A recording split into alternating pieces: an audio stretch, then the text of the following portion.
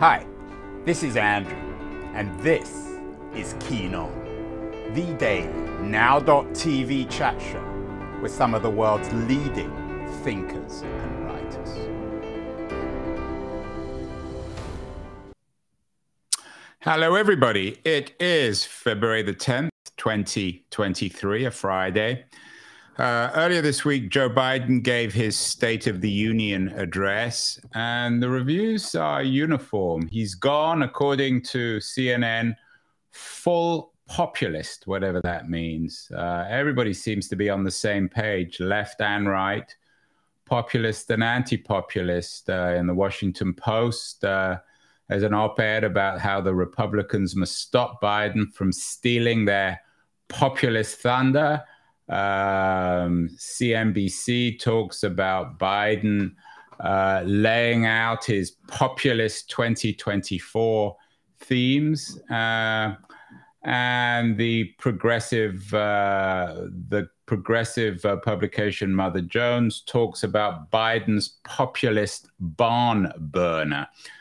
We've talked about populism a lot on this show, mostly suggesting it isn't a great thing. We had last year Daniel Drash on the show.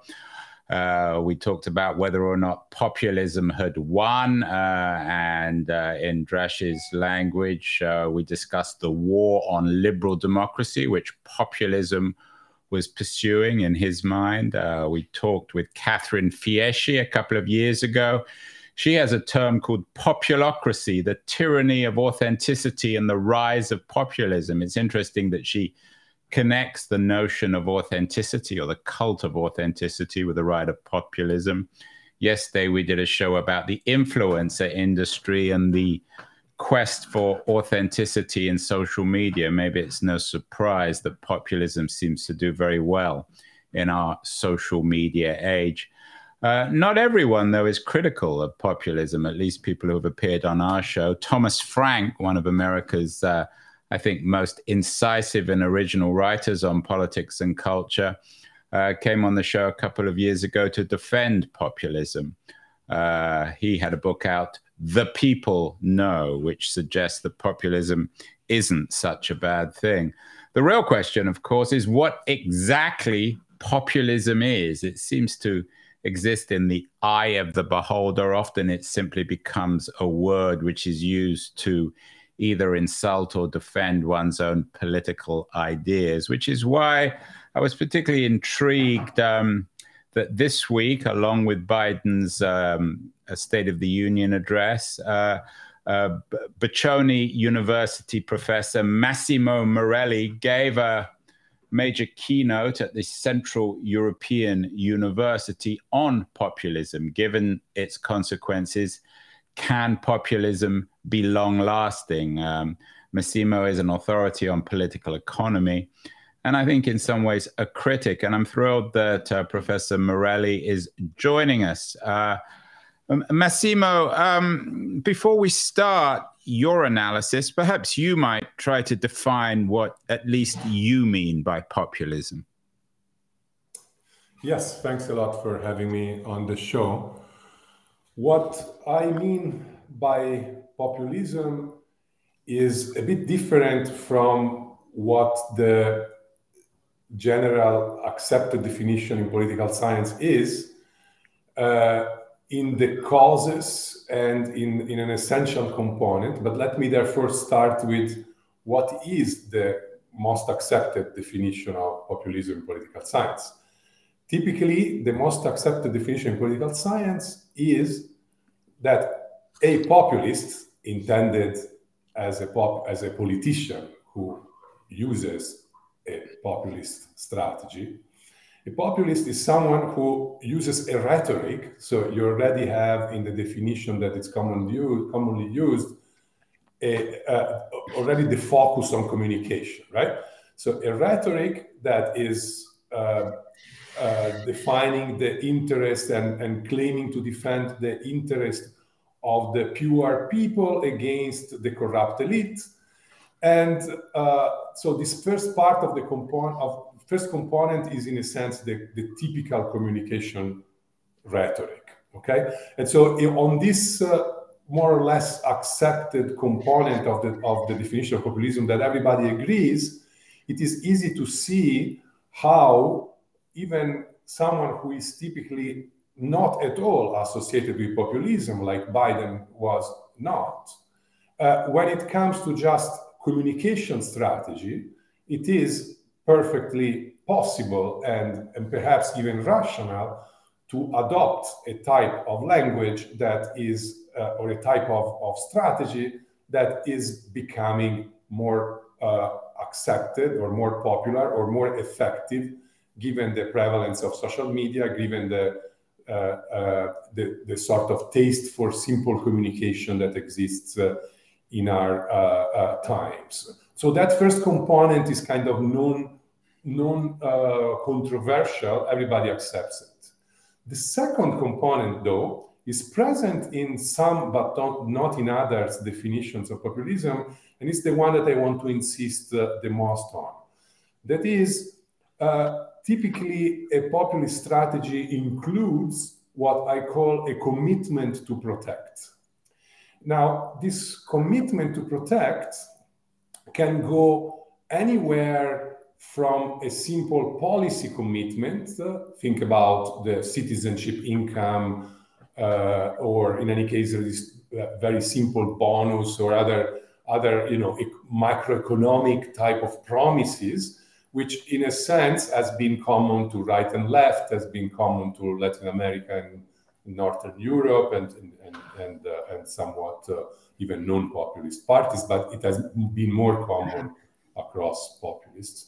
But it ranges all the way to identity protection commitments, right? So in a sense, America first, protectionism, nationalism of various forms, and even promises to protect the people from the biases of the traditional media, the bureaucracy, institutions, and international organizations. All these promises are more related to identity politics more than a promise to redistribute.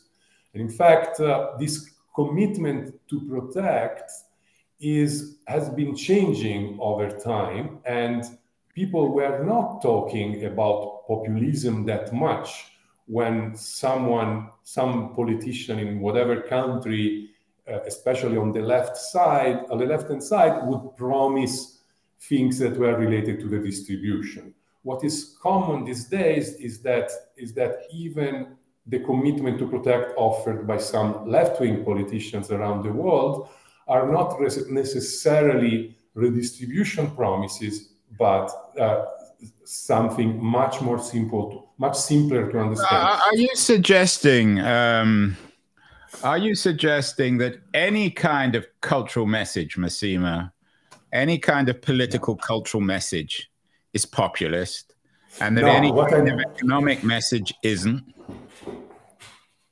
So let me try to. I thought about this question while thinking about how to explain this crucial point in this interview. So what I have in mind is, first of all, a strategic skeleton of the argument, namely the commitment to protect is something that is particularly effective whenever the audience, the voters, have low trust in traditional representative democratic agents. So when the trust is particularly low, such that the experience voters had in the past in terms of corruption or in terms of not getting solutions to their problems, etc., is sufficiently high, such that they want to see something tangible in 3 dimensions. So the skeleton has the following 3 dimensions.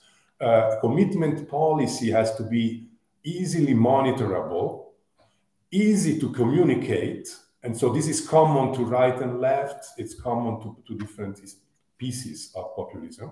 And the third is that this type of promises have to kind of serve short-term purposes and blaming the elites for being against them just because of the long-term consequences. So when someone tries to argue that a typical populist commitment is perhaps useful in the short run, but is going to screw us over in the long run, the rhetoric that comes to play by the populists is, well, these are concerns that the elite raises against this type of policy simply because they're representing interest groups that do not want this policy. This is typically for free trade and other. So this is really about trust, and I am always intrigued why Italy is more populist than any other country in Western Europe. You teach in Italy. You're from Italy. You got your PhD, your doctorate at Harvard, so you're familiar with the United States too. There is, of course, I guess if it's the right language, a pin-up populist. According to the CNN, a charmer who is repackaging Italy's far right. Giorgia Meloni is your prime minister. Many see her in a curious, odd way as an inheritor of Mussolini. What is it? Massimo, about Italy that makes it such fertile ground for populism historically, from Mussolini to Meloni? I would be careful at drawing that parallel, but I can use, to answer your question, a distinction that was made 2 days ago at the conference at the Israeli Economic Association and International Economic Association, prompted by the fear of illiberal reforms by the Netanyahu's government, elimination of judiciary independence and media freedom.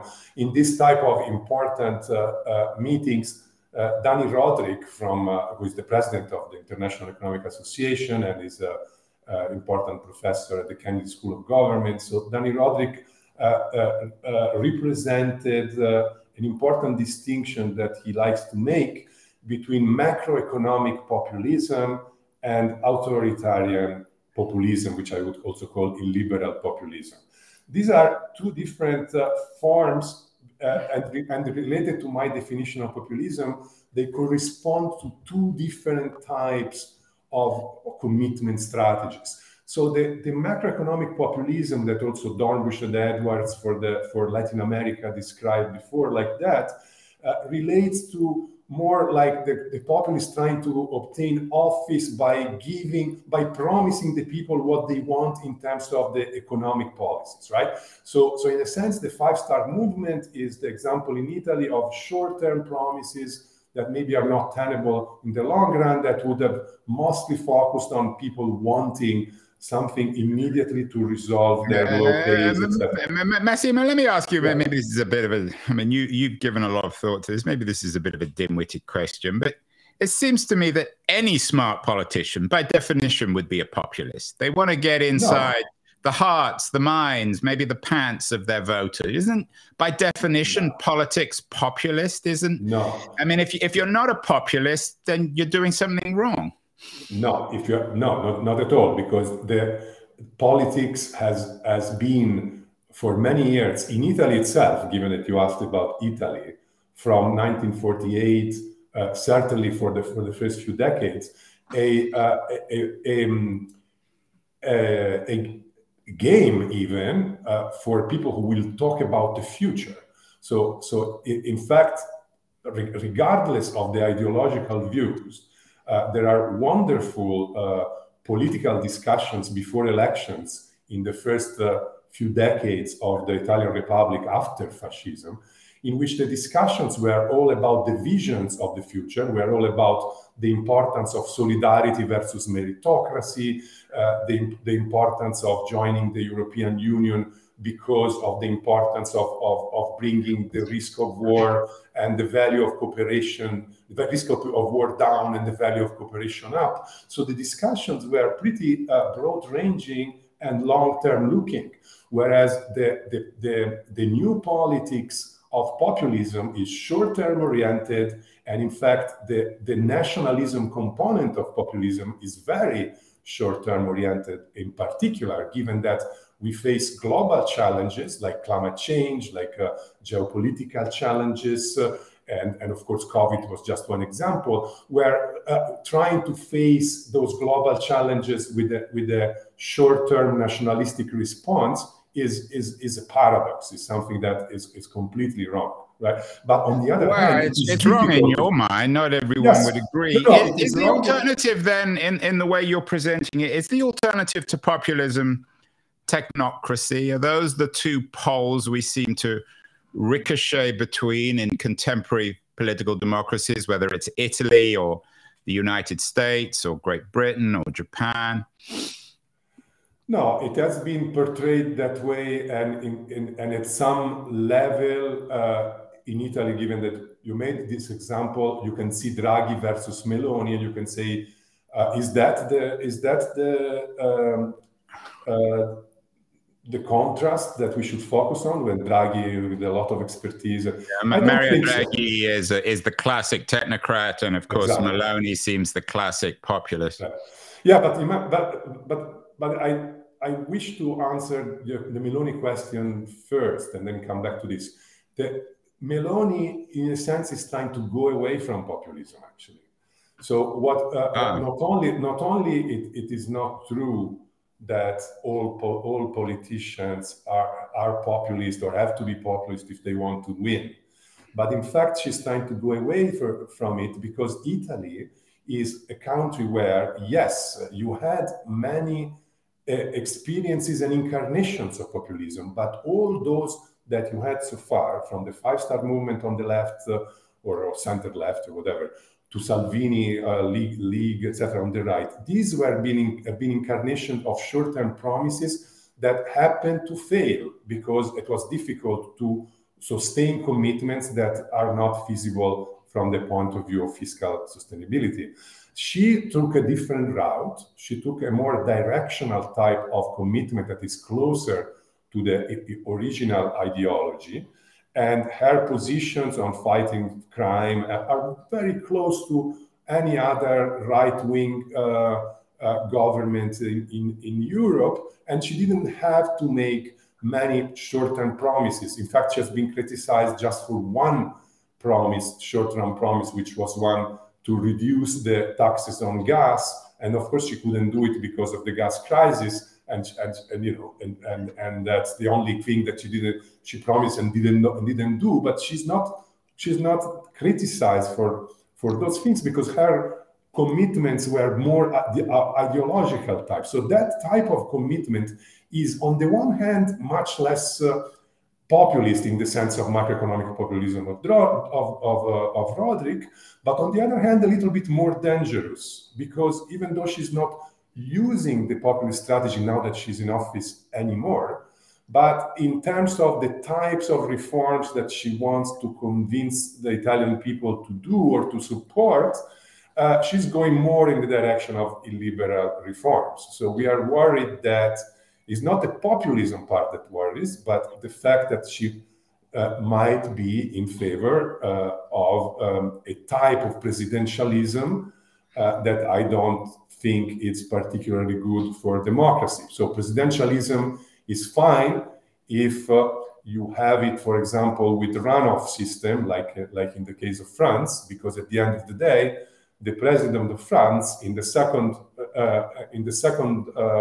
round of election has to receive the support of the absolute majority of the electorate, whereas a presidentialism reform where the plurality of votes, that is, it's enough to have more votes than another candidate, but if you have 3 or 5 or 6 candidates, you may be elected president of Italy in her view of what a presidentialism reform should be, even with 30% of the votes. And that's it's a very interesting. So Massimo, what's the relationship between populism and the market, and particularly in the context of the Liz Truss story? She, of course, is or was a populist, it seems to me anyway, and she was brought down by the international financial markets. What does the Truss story tell us about the relationship between populism and the global markets, capitalism, and what some people call neoliberalism, although we seem to be increasingly living in a post-neoliberal age?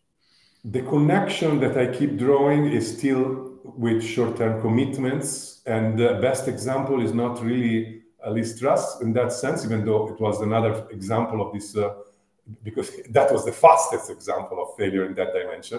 But perhaps a better example of this would be Erdogan, because Erdogan has even claimed that he has a fantastic economic theory behind this, that you face inflation by lowering interest rate instead of raising interest rate. And nobody thinks that he really believes in that theory, but in the short run, that is what would have allowed him to create space for his policies that would have allowed re-election in the next round. So the idea of this type of leaders is, okay, let's use economic policies that don't make much sense, but in the short run can pay off in terms of votes. And then once I'm elected, well, I'll try to weaken the judiciary and the bureaucracy and the media, the agencies of restraint, that as Roderick would define them, in a way that I can sort of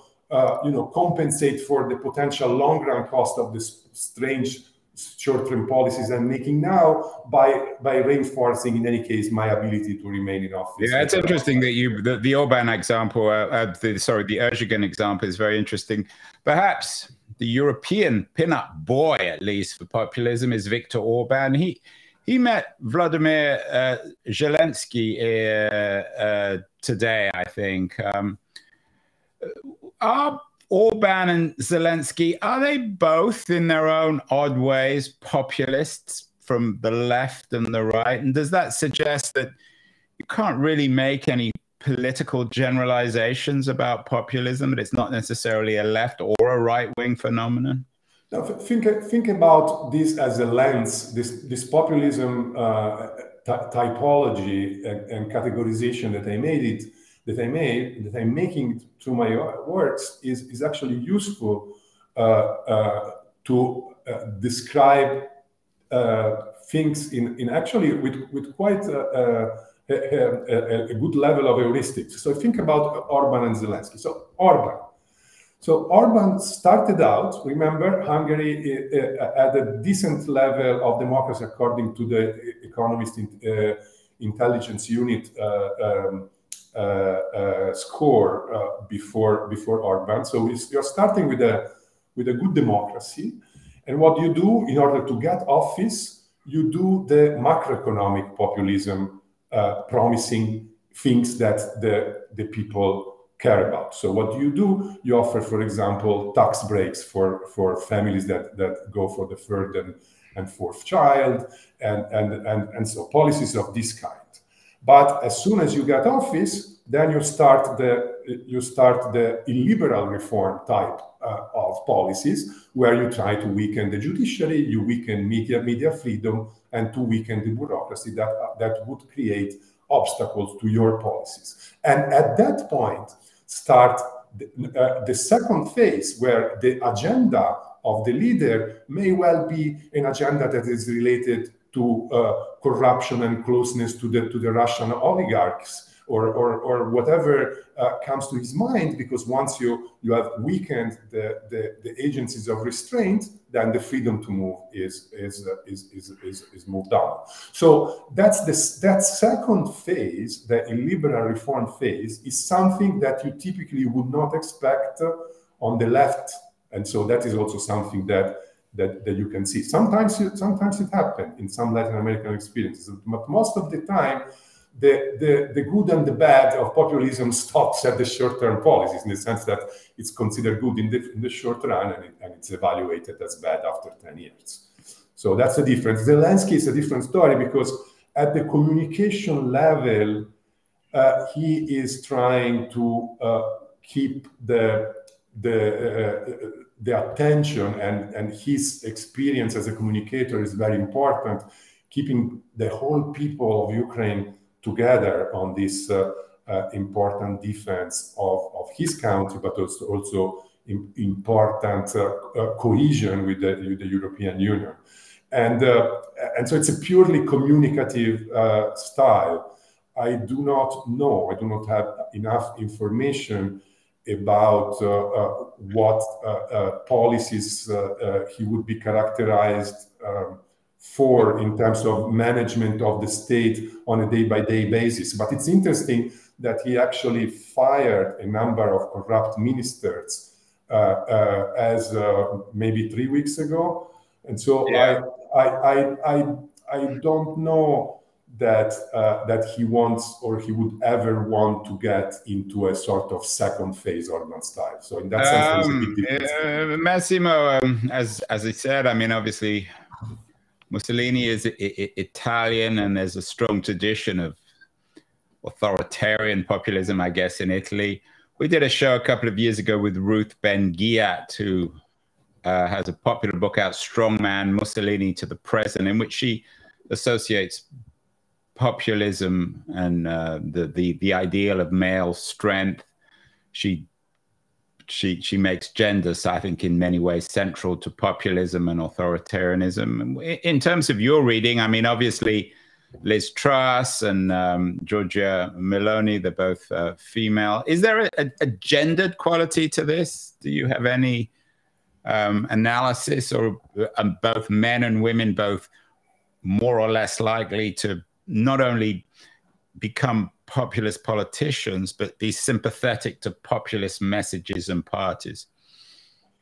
So, as I said, in my reading, the commitments that a populist makes are related in part to what voters want and in part to agenda, right? So the statement of Giorgia Meloni have been during the campaign: I'm a Christian, I'm a woman, I'm a mother. No? So these three components. One is kind of more traditional of identity politics, trying to have together, so to speak, the unified people of Christians in Italy.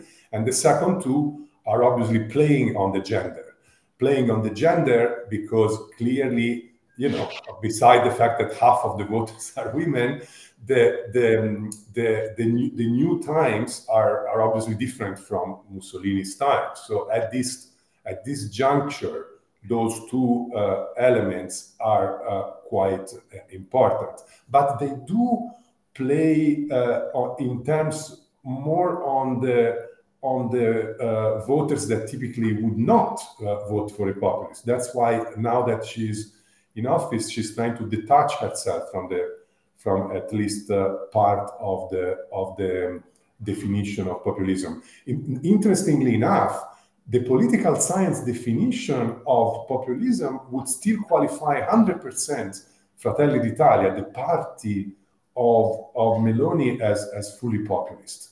But her leadership is being characterized by more like continuity with right-wing ideology, regardless of the communication style.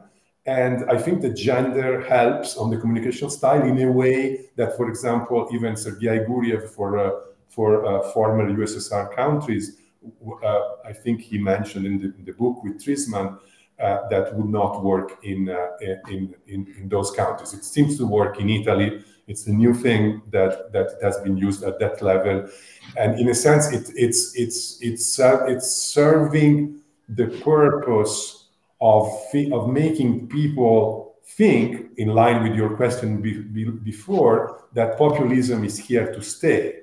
At least as a communication strategy, is here to stay. And clearly, the social media, the new technologies are making the populist discourse a bit easier than before. I'm not surprised, as I said, that you started out this interview with Biden the other day, because it's true. The communication strategy has been, in a sense, adjusted to almost fight the Trump on its own turf, which I don't think it's particularly good idea.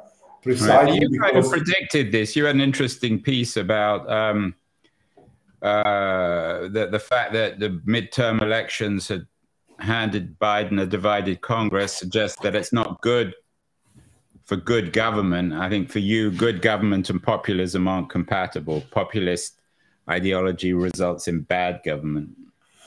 Yes, on average, what Funky et al. Have shown also in a macro paper is that on average, a populist government 10 years down the road or 15 years down the road after losing office leads to a growth rate that is between 20, well, not a growth rate, but all macroeconomics indicator around 20% worse than in cases where the populists were not there. So there are mostly the blaming at the macro level is nationalism itself usually is not particularly good. I'm talking Yeah, again I wonder though whether settings. This can be over quantified. Quantifying populism seems a contradiction in terms, since it's about sentiment. If you make a commitment to protectionism, and you know, on average, free trade has been an important variable both for growth and to avoid conflict.